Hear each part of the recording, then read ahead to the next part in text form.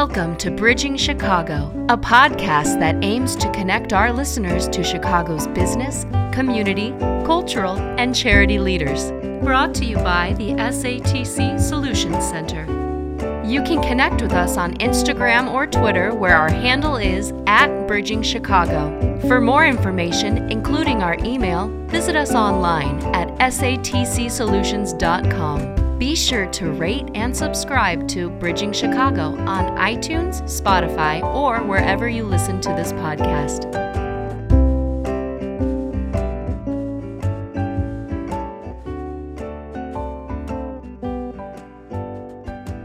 Hello, and welcome to another episode of Bridging Chicago. I'm one of your hosts, Savannah Roundtree, law clerk here at SATC, and joining me today we have Stephanie Mercado. Stephanie, thank you so much for joining us. Thank you for having me. Stephanie is the CEO and Executive Director of the National Association for Healthcare Quality, which is based here in Chicago, and we're really excited to have her. So we're going to start back in the very beginning and work our way up to where you are now at the National Association for Healthcare Quality. So I know that you are not a Chicago native, but you're an Illinois native, correct? That's correct. Yeah, so you grew up in Normal, Illinois, which I think is a very interesting name for a town. Was it a normal town to grow up in? I suppose it was. Normal, Illinois, sister city, Bloomington, Illinois, is located in the center of the state, so it's very Midwest central Illinois. And I grew up in the middle of a cornfield between Bloomington, Normal, and a small town called Towanda. Okay. Yeah, that sounds interesting. I grew up on the East Coast, so Illinois is sort of a mystery to me. I've lived in Chicago for over 5 years now, but the rest of Illinois is sort of a mystery to me. So then you came to Chicago originally to go to Columbia College. That's right. Was it Chicago? Did you want to be in Chicago, or was it the school that drew you here?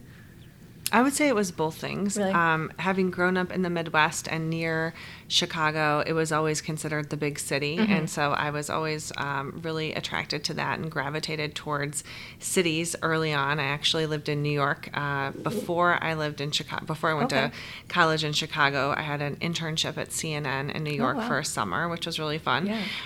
So actually, Chicago seemed a little small in comparison to living in Manhattan.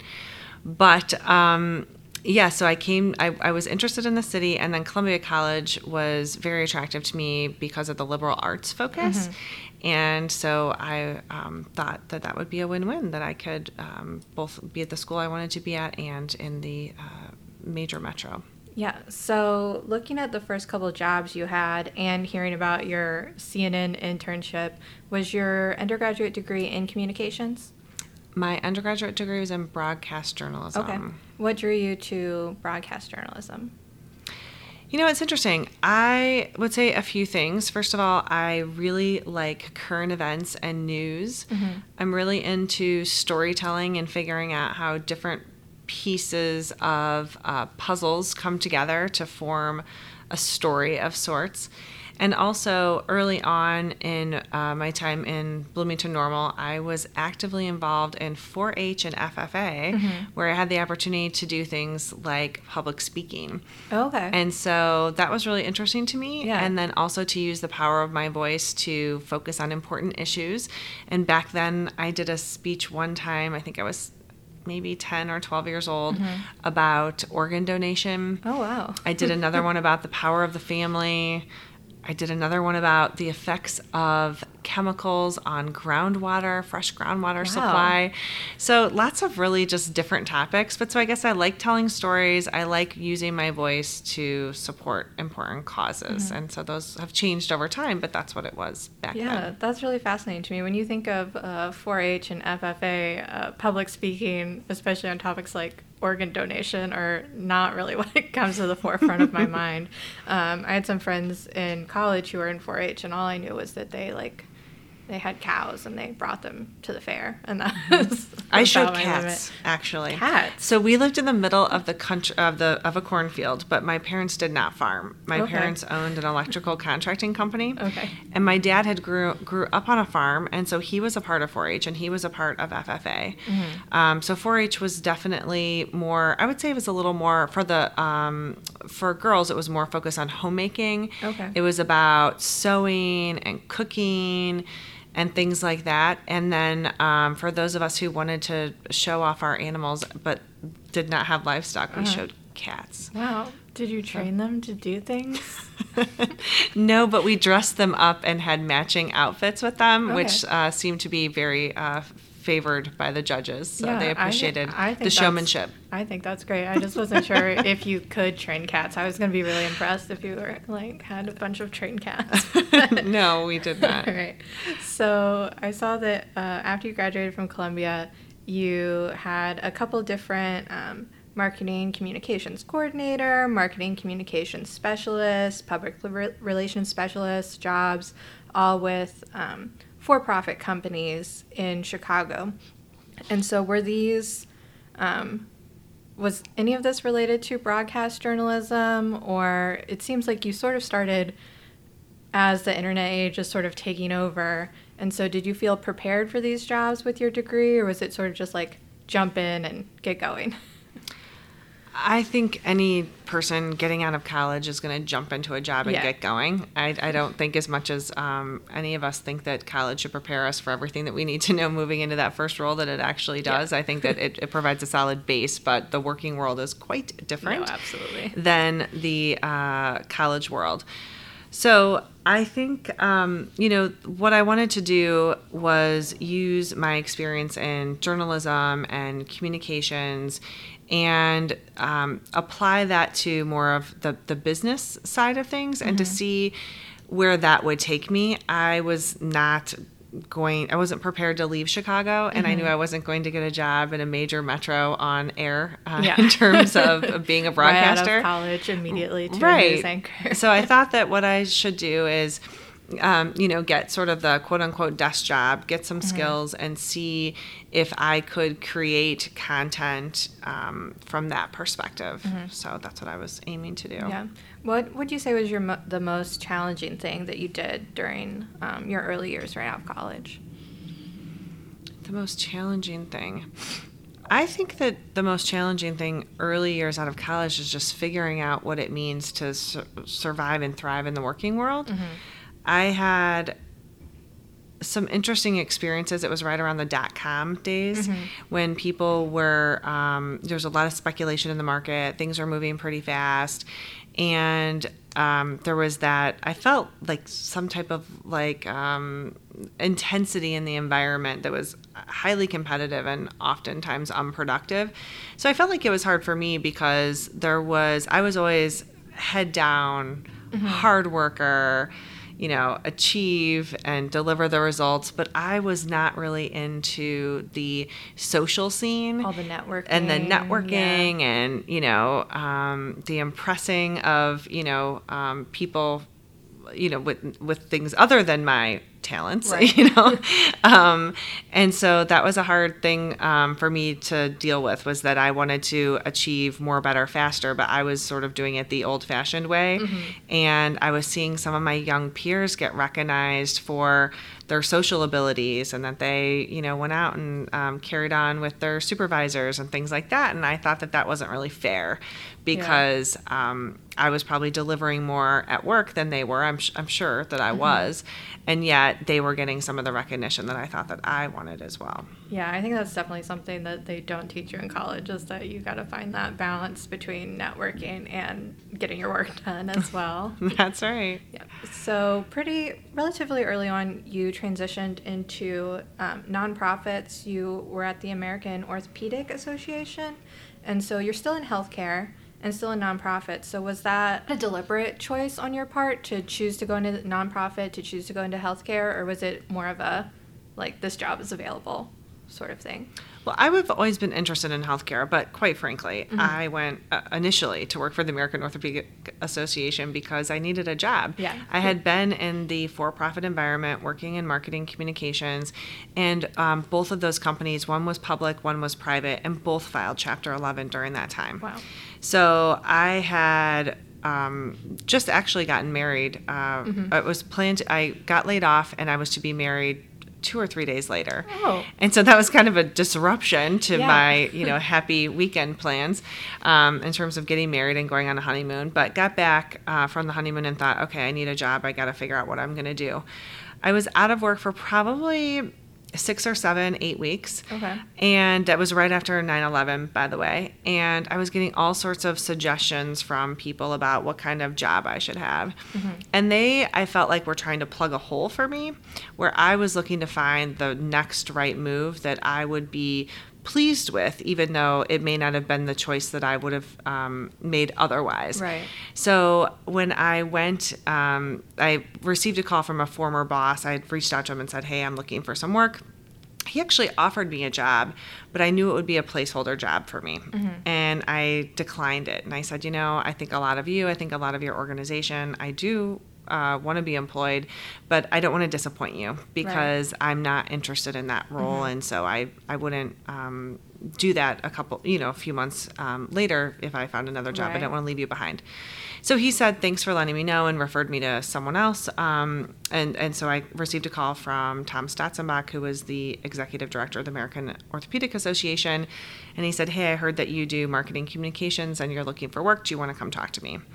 And so I met with him and really felt like it would be an interesting opportunity. It was in my wheelhouse of marketing communications.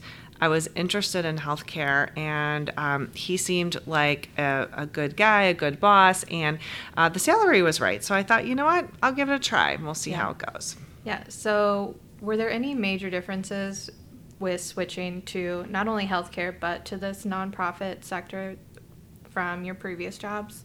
Yes, dramatic differences. The organizations that I had worked for before were much larger, and so the American Orthopedic Association was very small. And that meant it seemed like the pace was different, and which was one of the reasons I was actually worried about going to work for a nonprofit, because I moved pretty quick, and I thought it was going to be like a slow and sleepy organization. I'd be super bored and not thriving. But what I found was the major difference that I experienced in a for-profit environment, there's generally a narrow, at least at that level, I was a coordinator manager level at the time. In a for-profit environment, there's generally speaking, a very narrow focus on a task. Maybe you're in charge of the newsletter and something else, right? There's a couple projects that you're responsible for in a for-profit environment. But in a nonprofit environment, it's all hands on deck. So you get to be exposed to so many things. And I would say there is much more variety in the work and many more projects that you're working on at once. They just move slower because you're moving through a governance structure. So it was a little bit different, and I had to adjust to that. Yeah, I saw, I think I was looking on LinkedIn, and the number of tasks that you list for this job is like education, corporate funding, quality improvement. It's just like a wide range of things. So it does very much sound like you did have to have your hand in sort of every bucket there. Yeah, but I think it was good because it gave me a lot of exposure to different types of roles and functions. And then I got to see what I enjoyed, what I was good at, and it helped me, I think, focus later on. And so then you made the switch to the American Academy of Physical Medicine and Rehabilitation.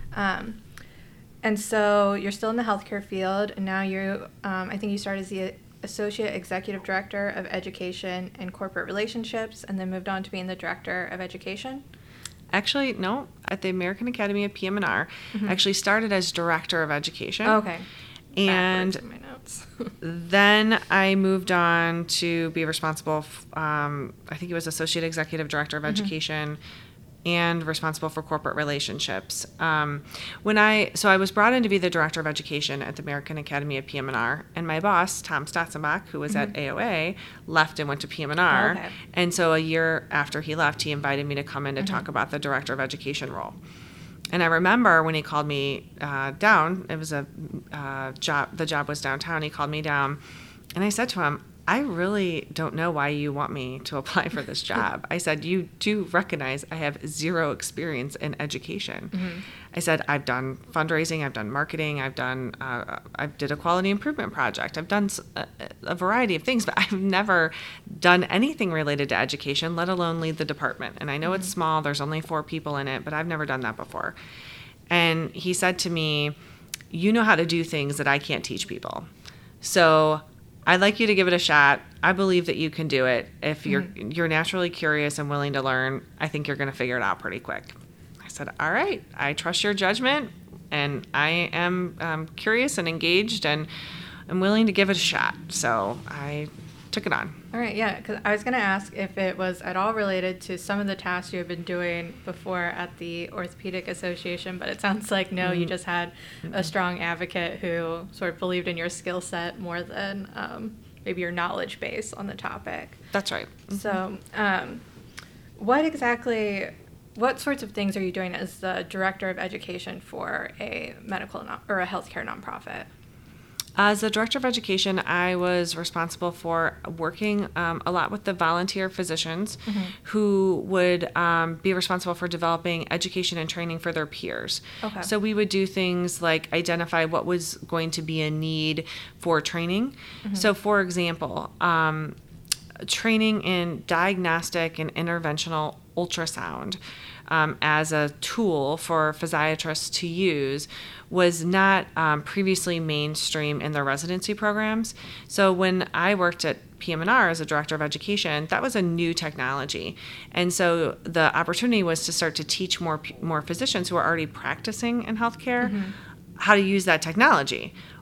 Because the residents were learning it in residency now, right? So that training was going on, but practicing physicians didn't have as much experience. So we would do things like identify those market needs and try and train those individuals to do those procedures. We would be responsible for big annual conferences with didactic lectures, online. We had an online learning management system that I launched,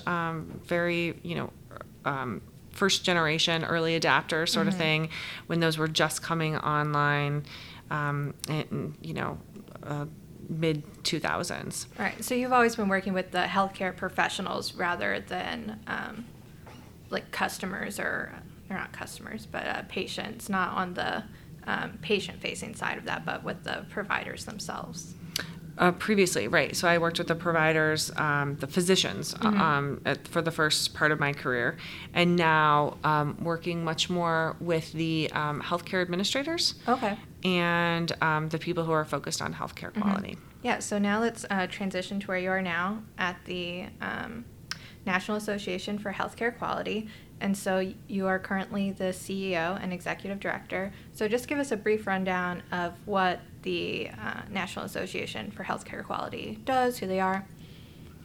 Sure. So NAHQ, as it is abbreviated, is an organization. It's a nonprofit membership organization, and we hold the only certification in healthcare quality. So the reason why we exist is to advance a coordinated, competent healthcare quality workforce. And we do that through education and training of individuals. We do that through that certification, the only certification in healthcare quality held by 12,000 individuals worldwide. And we also focus on competency-based training and development and do that not only with individuals, as I mentioned, but we support healthcare organizations to train their teams so that they are a ready workforce to deliver on quality and value concepts. Okay, great. And so how did you come to be here? So I had spent about 7.5 years at the American Academy of PM&R. By the time I was ready to think about a new role, I had held almost every job that associations offer outside of working in advocacy. So I had felt like I had a really good grasp on what an association was, really good experience in all the different departments that an association generally has. And I was really ready to be an executive director.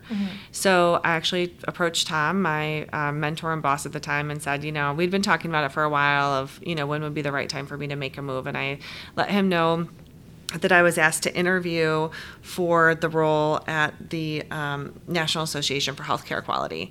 And I thought about actually not doing it because when they called me and told me about the opportunity, I asked them, oh, okay, that sounds interesting. I think I could really sink my teeth into it. This seems like, quote unquote, my job. But when do you want someone to start? And they said, oh, we want someone to start in September. And I told them then it wasn't going to work out because I was actually, I think about 5.5 months pregnant with my second child. And I said, well, if you want someone to start in September, I can't start in September because I have a baby on the way who's coming in September. And they said to me, if you interview with us and we identify you're the right candidate, then we'll wait for you. Wow. And I said, oh, well, that's interesting. All right. Let's talk.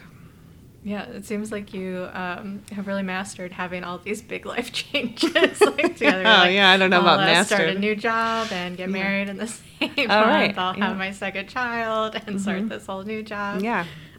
So obviously you said you'd held all these other positions within an association before, but what was the adjustment like to being an executive director or the CEO versus, lower down in the association?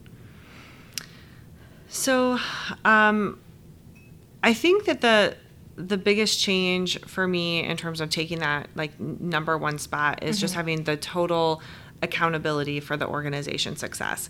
Yes, the staff are contributors and do a beautiful job. Yes, the board is a contributor and does a beautiful job.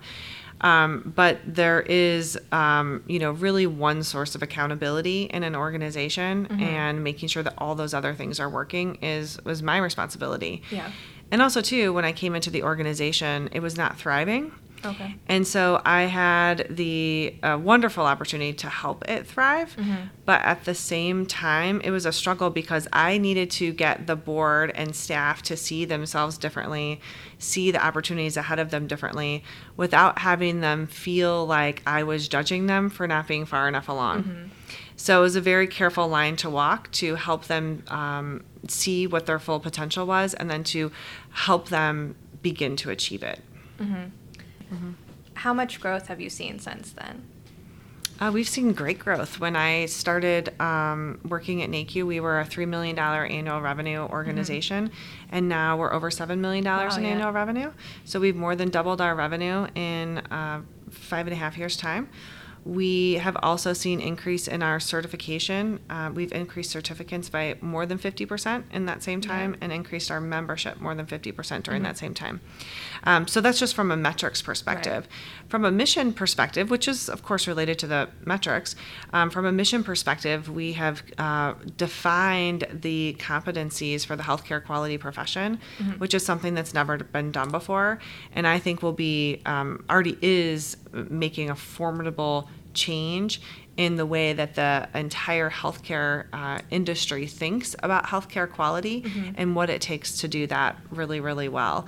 So having defined the industry standard competencies and validated them twice in the market, both with people doing the work and with healthcare executives, we feel really good that we have a great path forward and awesome building block to take healthcare quality to the next level. Great, yeah. So that sort of transitions into my next question was going to be, so you've been in healthcare now for almost 20 years. So what sort of changes have you seen in how healthcare is approached during that time? There's, obviously a lot of dramatic changes. So let's see. I'll give you some background. So let me give you some background. I'll tell you how that applies to quality. So, I think that if you think of a couple things, payer and regulatory mandates have changed dramatically. Yeah. And so right now we have one foot in the fee-for-service model and one foot in the value-based contracting model, which makes things really complex and really confusing. The incentives are different. The penalties are different. So that's complicated. Other changes that we've seen in healthcare is the fact that when you talk about care teams and care transitions and bundled payment, the more that payments come together in healthcare to be bundled in those ways, the more we are recognizing that the continuum of healthcare and how people navigate through it is very, very important to focus on, to ensure that the patient gets the best possible care for the best possible outcome. Because if you don't, the failures of your colleagues, moving from the hospital system maybe to a nursing home setting and others, you share success and failures now in a way that we didn't before. And then, population health is a newer concept and has us now thinking about how to go into homes and communities to keep patients well so that we can avoid healthcare expenditures in the first place. And so, those are some of the environmental things. From healthcare quality perspective, over the past 20 years, as healthcare executives have been watching these changes and seeing what's going on, they have been trying to staff up and make sure that they have the right people doing the right work. And the challenge with that has been that they've done it just in time. Yeah. So when they realize they need more information and analytics, they would hire, of course, it makes logical sense, a data analyst, for example. And then maybe they'd realize that the analytics told them that there is too much of an expenditure or something they want to trim down. So they need to bring in people with competencies in performance and process improvement to maybe lean out a process or many. And population health, that's a totally different skill set. So they start bringing in all these people to fill these roles just in time, and pretty soon recognize that there was no leaders really moving the teams forward. And that's when we really saw the building out of the vice presidents of healthcare quality and chief quality officers, which are mainstream titles in healthcare now. So I think that the big realization over the past 20 years is that we've been filling healthcare quality jobs just in time with no standard and agreed upon competency set, no tried and true job descriptions, no structure and order to that process. So when you create something on a local level across the United States of America, you're going to experience a high degree of variability. And so what I think is that one of the reasons we have a high degree of variability in healthcare delivery is because we have such a high degree of variability in healthcare quality competencies. And so that if we can start there as a foundational element and adapt to all the things that have been going on over the past 20 years, like you said, the massive changes, I think we need a little bit of a reset. And so that's what we're focused on doing. Yeah, so that seems like exactly where you step in. And so do you have aims beyond just sort of getting everyone on the same page and continuing to grow the number of people that are certified with you? I think you said earlier that there's 12,000 people currently certified. Do you have any idea how many medical professionals there are total, roughly in America? Healthcare quality professionals, traditional healthcare quality professionals in the acute care setting alone is well exceeds 100,000. Okay. So, and not only that, but now we're looking across the continuum of care at people doing healthcare quality. And also there's the quality curious people who are not 100% into quality as a full-time role, but are also seeing themselves in our work. So I think the market is significant and evolving. And so we're trying to keep pace with that. So I think in terms of what's next for the organization, I think sky's the limit. Yeah. I mean, it sounds like there's still a long way to go before we sort of have national standards for quality care. Yes, there is a long way to go, but we're seeing some meaningful progress. I spoke with a chief quality officer the other day. She called me. I had not known her before, and she said, Stephanie, I came to the event that NAHQ hosted last May. It was our National Quality Summit. She said, I totally get where you're coming from with the reducing the variability in healthcare quality competencies. And she said, listen to what I've been doing. And she told me a story about how she's been at this organization now for about 9 months. And when she arrived, it's a hospital, a health system with 18 hospitals. They also have ambulatory care and some post-acute. But she's responsible for the hospitals. And she said, you know what I found? She said, I found 400 unique job descriptions and position profiles for people across the 18 hospitals. Wow. And she said, you know what I did with your tool? I narrowed it down to 20. Wow. And we're standardizing this, and we're streamlining this, and we're helping people understand what their job is. And we're going to support them with education and training so that they know how to do it well. They have collected a potpourri of job descriptions over, decades themselves that were not working anymore. And so they're coming in and doing a complete overhaul of that. And so when we hear things like that, I'm like, that was just one person who happened to call me and tell me what they're doing at 18 hospitals. And we have other examples all around the country just like that, where they're calling me, sending emails and saying, we're doing something really special with the model that you've created. And they're asking us to help create the next version of that, the next level, 2.0, if you will, to take this whole thing to the next level. Yeah, that's incredible. I had no idea there was be such variety amongst just thinking about, you want to think you walk into a hospital and you're going to get sort of the same interactions anywhere, but it seems as that's not the case. You'd be hard pressed to get the same interactions at the same hospital with the same staff. Yeah, that's incredible. So what advice would you have for someone who's just starting, maybe wants to get into this sort of career trajectory as well? Healthcare CEO career trajectory? Or just in the quality care, healthcare field, what advice would you have for someone just starting out?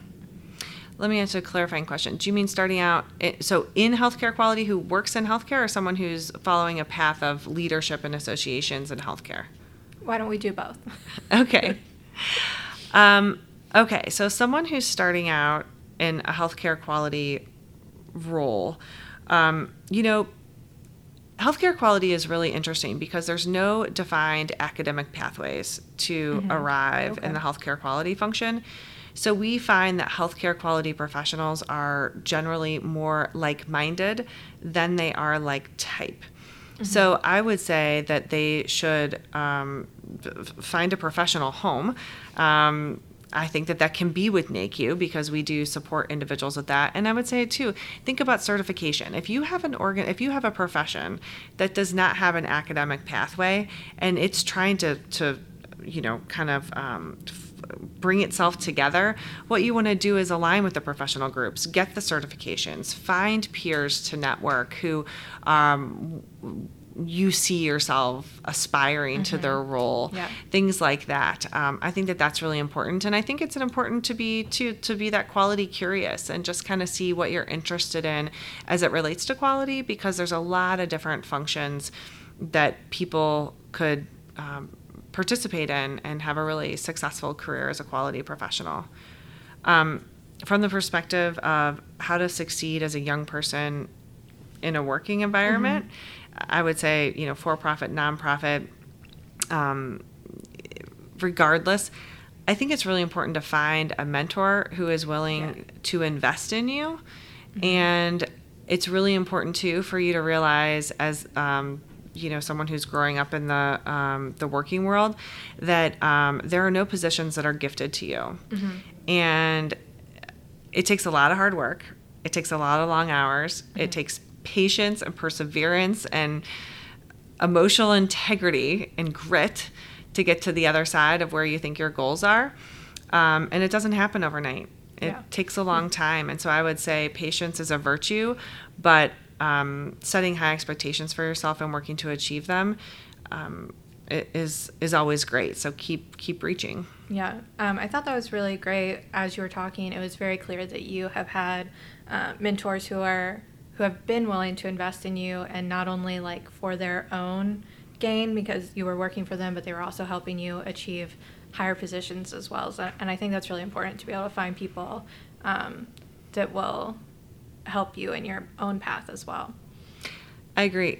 Very, very early on in my career in the for-profit environment, I had a couple of supervisors who I would not describe as coaches or mentors. I felt like they were playing the gotcha game and really wanted to, instead of trying to build me up, they found joy in pointing out my shortcomings. And in all seriousness, being a young person right out of college, I thought that this might be what the working world was like or how it was supposed to be, because I didn't have a good example of anything else in my first couple jobs out of school. And when I did find that coach and mentor, I actually wasn't sure it was for real. Yeah. I thought the gotcha game was just delayed, and that maybe it wasn't sincere, that this person wanted to give me opportunities and experiences to improve myself. But over weeks and months and years, I realized that it was very sincere, and it really inspired me to want to do the exact same thing. Yeah. And to give people the opportunities to improve themselves and support them in the way that I was supported. So now I have the privilege of doing that with a much larger team, and I'm very involved with all of my team, even our junior staff, our administrative staff. I meet with them one-on-one, usually quarterly, at least for their first year that they're on the NACU team. And then we start establishing classes. So we'll have a class of 2019, a class of 2018. And then I meet with those classes of staff a few times a year as a group, just to touch base, check in. How are you doing? Do you understand where NACU is going? Do you have any questions, comments, concerns? And just as a way to keep in touch with them and help them see where the organization is going as well. Wow, yeah, I think that's incredible. I think finding good mentors can be, sometimes few and far between, unfortunately, in the working world, but once you find them, it definitely pays off, and I think it's great to sort of pay it forward in that way as well. So I think that about wraps up our conversation, unless you had anything else you wanted to cover. No. All right, great. Stephanie, I really enjoyed our conversation today. Thanks for stopping by. Me too. Thanks so much.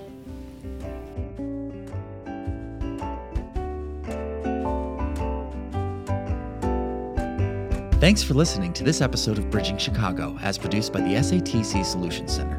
Nothing contained in this podcast shall constitute financial, investment, legal, and/or professional advice. No professional relationship of any kind is created between you and the podcast host or guest. You are urged to speak with your financial, investment, or legal advisors before making any investment or legal decisions. Furthermore, the opinions expressed in this podcast are not necessarily the opinions of SATC Solutions Center, SATC Law, or any of its employees. This podcast is created by the hosts and guests' individual capacities. All opinions on this podcast are or have been rendered based on specific facts, under certain conditions, and are subject to certain assumptions, and may not and should not be used or relied upon for any other purpose, including but not limited to, or use in or in connection with any investment purposes or legal proceeding.